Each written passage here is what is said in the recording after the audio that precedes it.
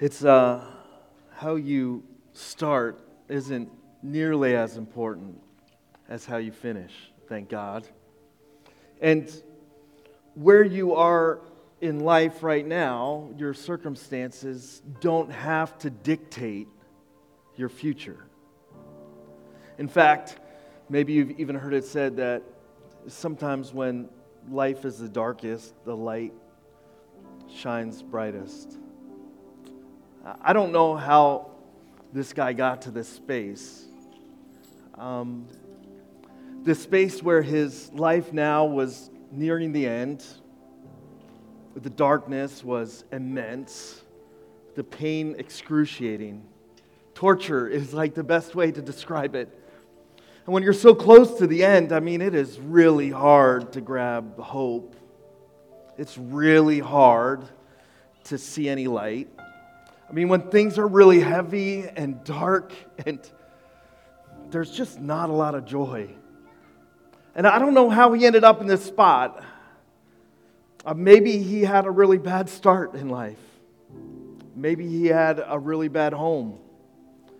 Maybe he just had a lot of really bad company or made a bunch of really bad choices. Maybe he had only made one bad choice. But no matter how his life and circumstances ended up in this dark, dark spot, here he was, hanging on a cross, just a couple of feet from Jesus. This thief, he hung there reluctantly, begrudgingly, desperately. And just a few feet from him, there this man he didn't know, this one he maybe even never even heard of, hung on a cross very similar to his, willingly, undeservingly. It didn't start off great. That amount of pain, that amount of fear and anxiety, it's going to boil over somehow, some way. And in the book of Matthew and Mark, we get a picture of that as this thief and his buddy hang on a cross on either side of Jesus. They hang there and they both of them, mock them. One thief would die not long from this moment in his misery and in his bitterness and wondering why his life turned out this way and it shouldn't have been different and this isn't fair. And the other one would die and enter paradise side by side with the Savior of the world. They lashed out at the start of things, and then this moment prophesied about 700 years before it came to fruition in the book of Isaiah, where it says that he poured out his life unto death and was numbered with the transgressors, for he bore the sin of many. It shouldn't be surprised that here Jesus is, that this picture of the crucifixion doesn't just include God in the flesh hanging on a cross for us, but the picture that God decided to serve up for us of these final moments in Jesus' life also include these two thieves. It shouldn't surprise us because this Jesus was called the friend of sinners. This Jesus spent his time with people just like these thieves. It says in the book of Luke, 2 other men, both criminals, were also led out with him to be executed. When they came to the place called the Skull, they crucified him there, along with the criminals, one on his right, the other on his left. Jesus, in this moment, he looked out over all that was happening and his own excruciating and unbearable pain and said, "Father, forgive them, for they do not know what they're doing." And they divided up the clothes by casting lots. The people stood watching, and the rulers even sneered at him. They said, "He saved others. Let let him save himself if he is God's Messiah, the chosen one. The soldiers also came up and mocked him, and they offered him wine and vinegar and said, "If you are the king of the Jews, save yourself." There was written notice above him which read, "This is the King of the Jews." One of the criminals who hung there hurled insults at him. "Aren't you the Messiah? Save yourself and us." But the other criminal rebuked him and said, "Don't you fear God? Since you are under the same sentence, we are punished justly for what we are getting. But this man has done nothing wrong." See, that's the thing about this Jesus, this God. Far different from any other God found in any other religion. This Jesus is a God of grace and mercy. And the thing about grace and mercy, the good news about what grace and mercy mean for us, it means that we don't get what we deserve. That we have available to us this unmerited favor, this unmerited pardon, forgiveness no matter what you've done or where you've been. God's grace which shouts out in the darkest moments, in the midst of whatever circumstance you find in, that He loves you unconditionally, with a strong love that will not let you go, with a love that nothing can separate you from. That's the thing about this grace and mercy, this unmerited favor. God doesn't just love you, but He likes you, and there is nothing you can do to change that. Nothing you can do to make Him love you less, and nothing you can do to make Him love you more. That's the thing about grace and mercy.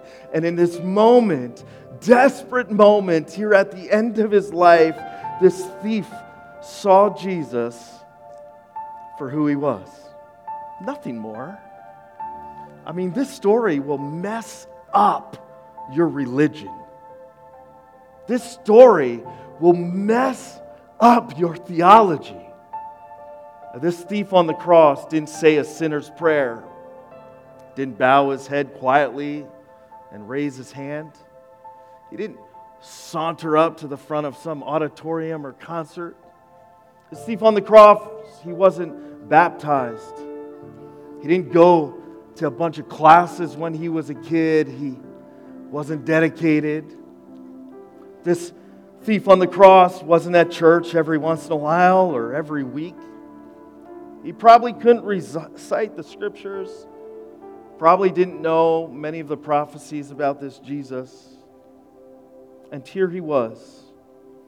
No baptism, no prayer, no class, no church, just faith enough to see Jesus for who He was. Faith enough to realize that even now, getting what He deserved, He couldn't save Himself. Faith enough to realize that this was the Son of God, the Messiah, on this cross, dying next to Him. So when He called out, "Jesus, remember me when you come into your kingdom. Savior, Messiah of the world, just remember me. Just remember me." But Jesus looked at him and answered, "Truly I tell you, today you will be with me in paradise." Thank God that how you have started in life is not even close to as important as how you will finish. Thank God that your circumstances today do not have to define your tomorrow. That even in the darkest moments of our life, this light of the world is Jesus. The hope and the mercy and the grace He brings to our life shine the brightest. There were no qualifying questions that Jesus laid out to this thief. Well, were you good enough? Did you do enough? Let me check your labels. What does everybody else say about you? Have you helped more people than you hurt? None of those questions are found here. Jesus, in response to his simple faith, just his belief, is today you will be with me in paradise. And on this dark night, this night that filled so many with grief, this night that we call Good Friday for good reason, this thief would walk into paradise in the best company the universe has ever seen. You see, it's never over, and it's never too late because of this Jesus on the cross. You don't have to be religious and have your good things outweigh your bad things because of this Jesus on the cross.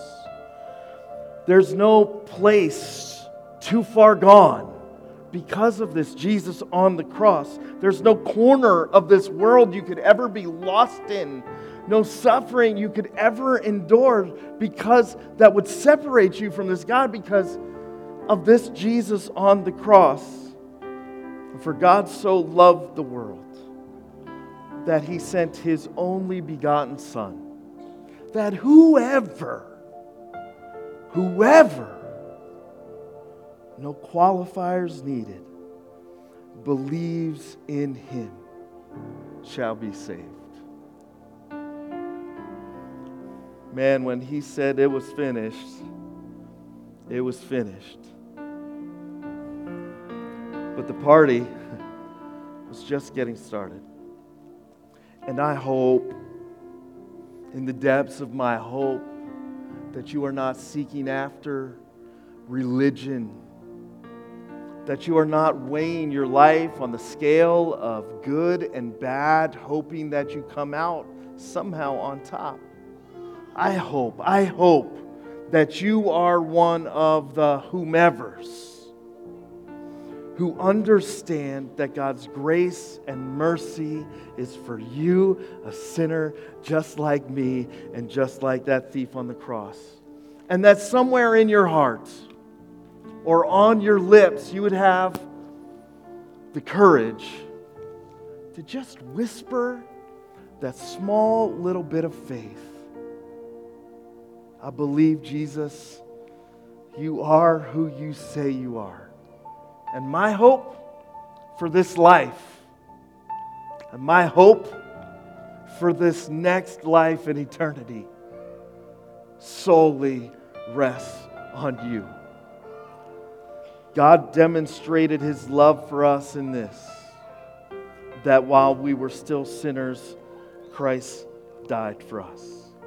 As we enter into communion, would you just bow your heads and pray with me? God, I pray this would be the moment. Man, that thief ran it up to the end of the clock. I pray we wouldn't wait that long, though none of us know how long our clock will run.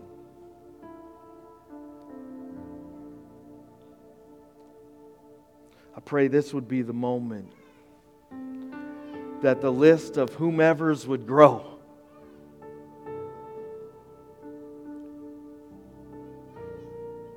That everyone here would take stock of their hearts and maybe cry out that beautiful cry of faith, the only thing. For it is by grace that we are saved through faith, not because of anything we do or don't do. That this would be the moment that we would take stock, and if we have not, that from our hearts we would say, Jesus, I believe you are who you say you are. My hope, it rests solely on you for this life and for the next. I accept the forgiveness that you have offered me and the love that you give me, and I offer you my heart in return. God, we're so thankful that we get together and reflect on the cross and let this moment sink back deep into our souls, remembering the pain you endured, the suffering you endured, all for us. And as we remember this together, as we celebrate communion, I pray that even in the darkness of the moment and the memories and the reflection, that your light would start to burst through our souls, encouraging us, helping us to know afresh, maybe some of us for the very first time, the absolute, incredible, undeniable, unconditional love that you have for us, demonstrated through Jesus, the perfect revelation of who you are. In Jesus' name, amen.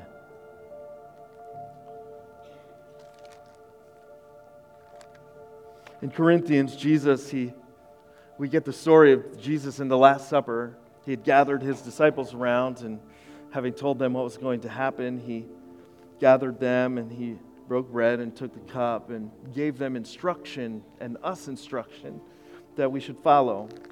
At Grace Free Church, you don't have to be a part of our church to celebrate communion with us. You don't have to be super religious or take a class to celebrate communion with us.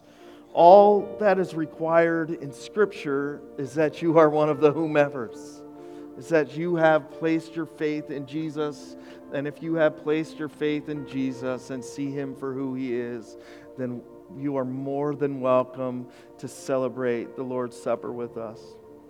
You probably picked up one of these little cups on your way in, and if you have that handy, now would be the time to get that ready. It says this in 1 Corinthians chapter 11, verse 23. Paul reflecting on this moment too. He says, "For I received from the Lord what I also passed on to you." This is the most important thing, the only thing that matters, the only decision that ever matters. This is it. It says, "The Lord Jesus, on the night He was betrayed, took bread, and when He had given thanks, He broke it, and He said, 'This is my body, which is for you. Do this in remembrance of me.'"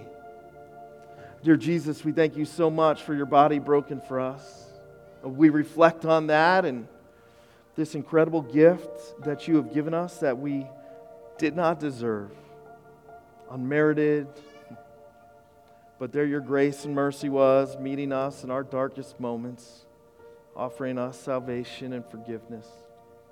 We reflect on Your body that was broken, and we just say thank You for the sacrifice You paid, for the sufferings You bore in our place on that cross, the punishment that You took upon Your flesh for us.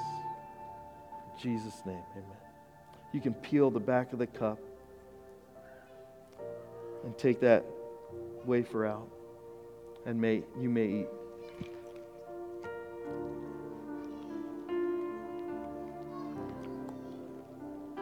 In the same way, it continues in 1 Corinthians. After supper, He took the cup, saying, "This cup is the new covenant in my blood. Do this whenever you drink it in remembrance of me. For whenever you eat this bread and drink this cup, you proclaim the Lord's death until He comes." You can peel that, and I'll pray. Dear Jesus, we're so thankful for Your blood shed for us, for the remission of our sins, the price You paid for us, spilled on this night that we remember tonight. Without Your sacrifice, we're lost. Lost to our sin, lost to our circumstances, lost to the darkness. But because of this, we are found through faith, because of Your grace. We cannot comprehend the price that You have paid for us. We can't even comprehend the love that You demonstrated for us. But we remember together. Thank You. Amen. You may drink.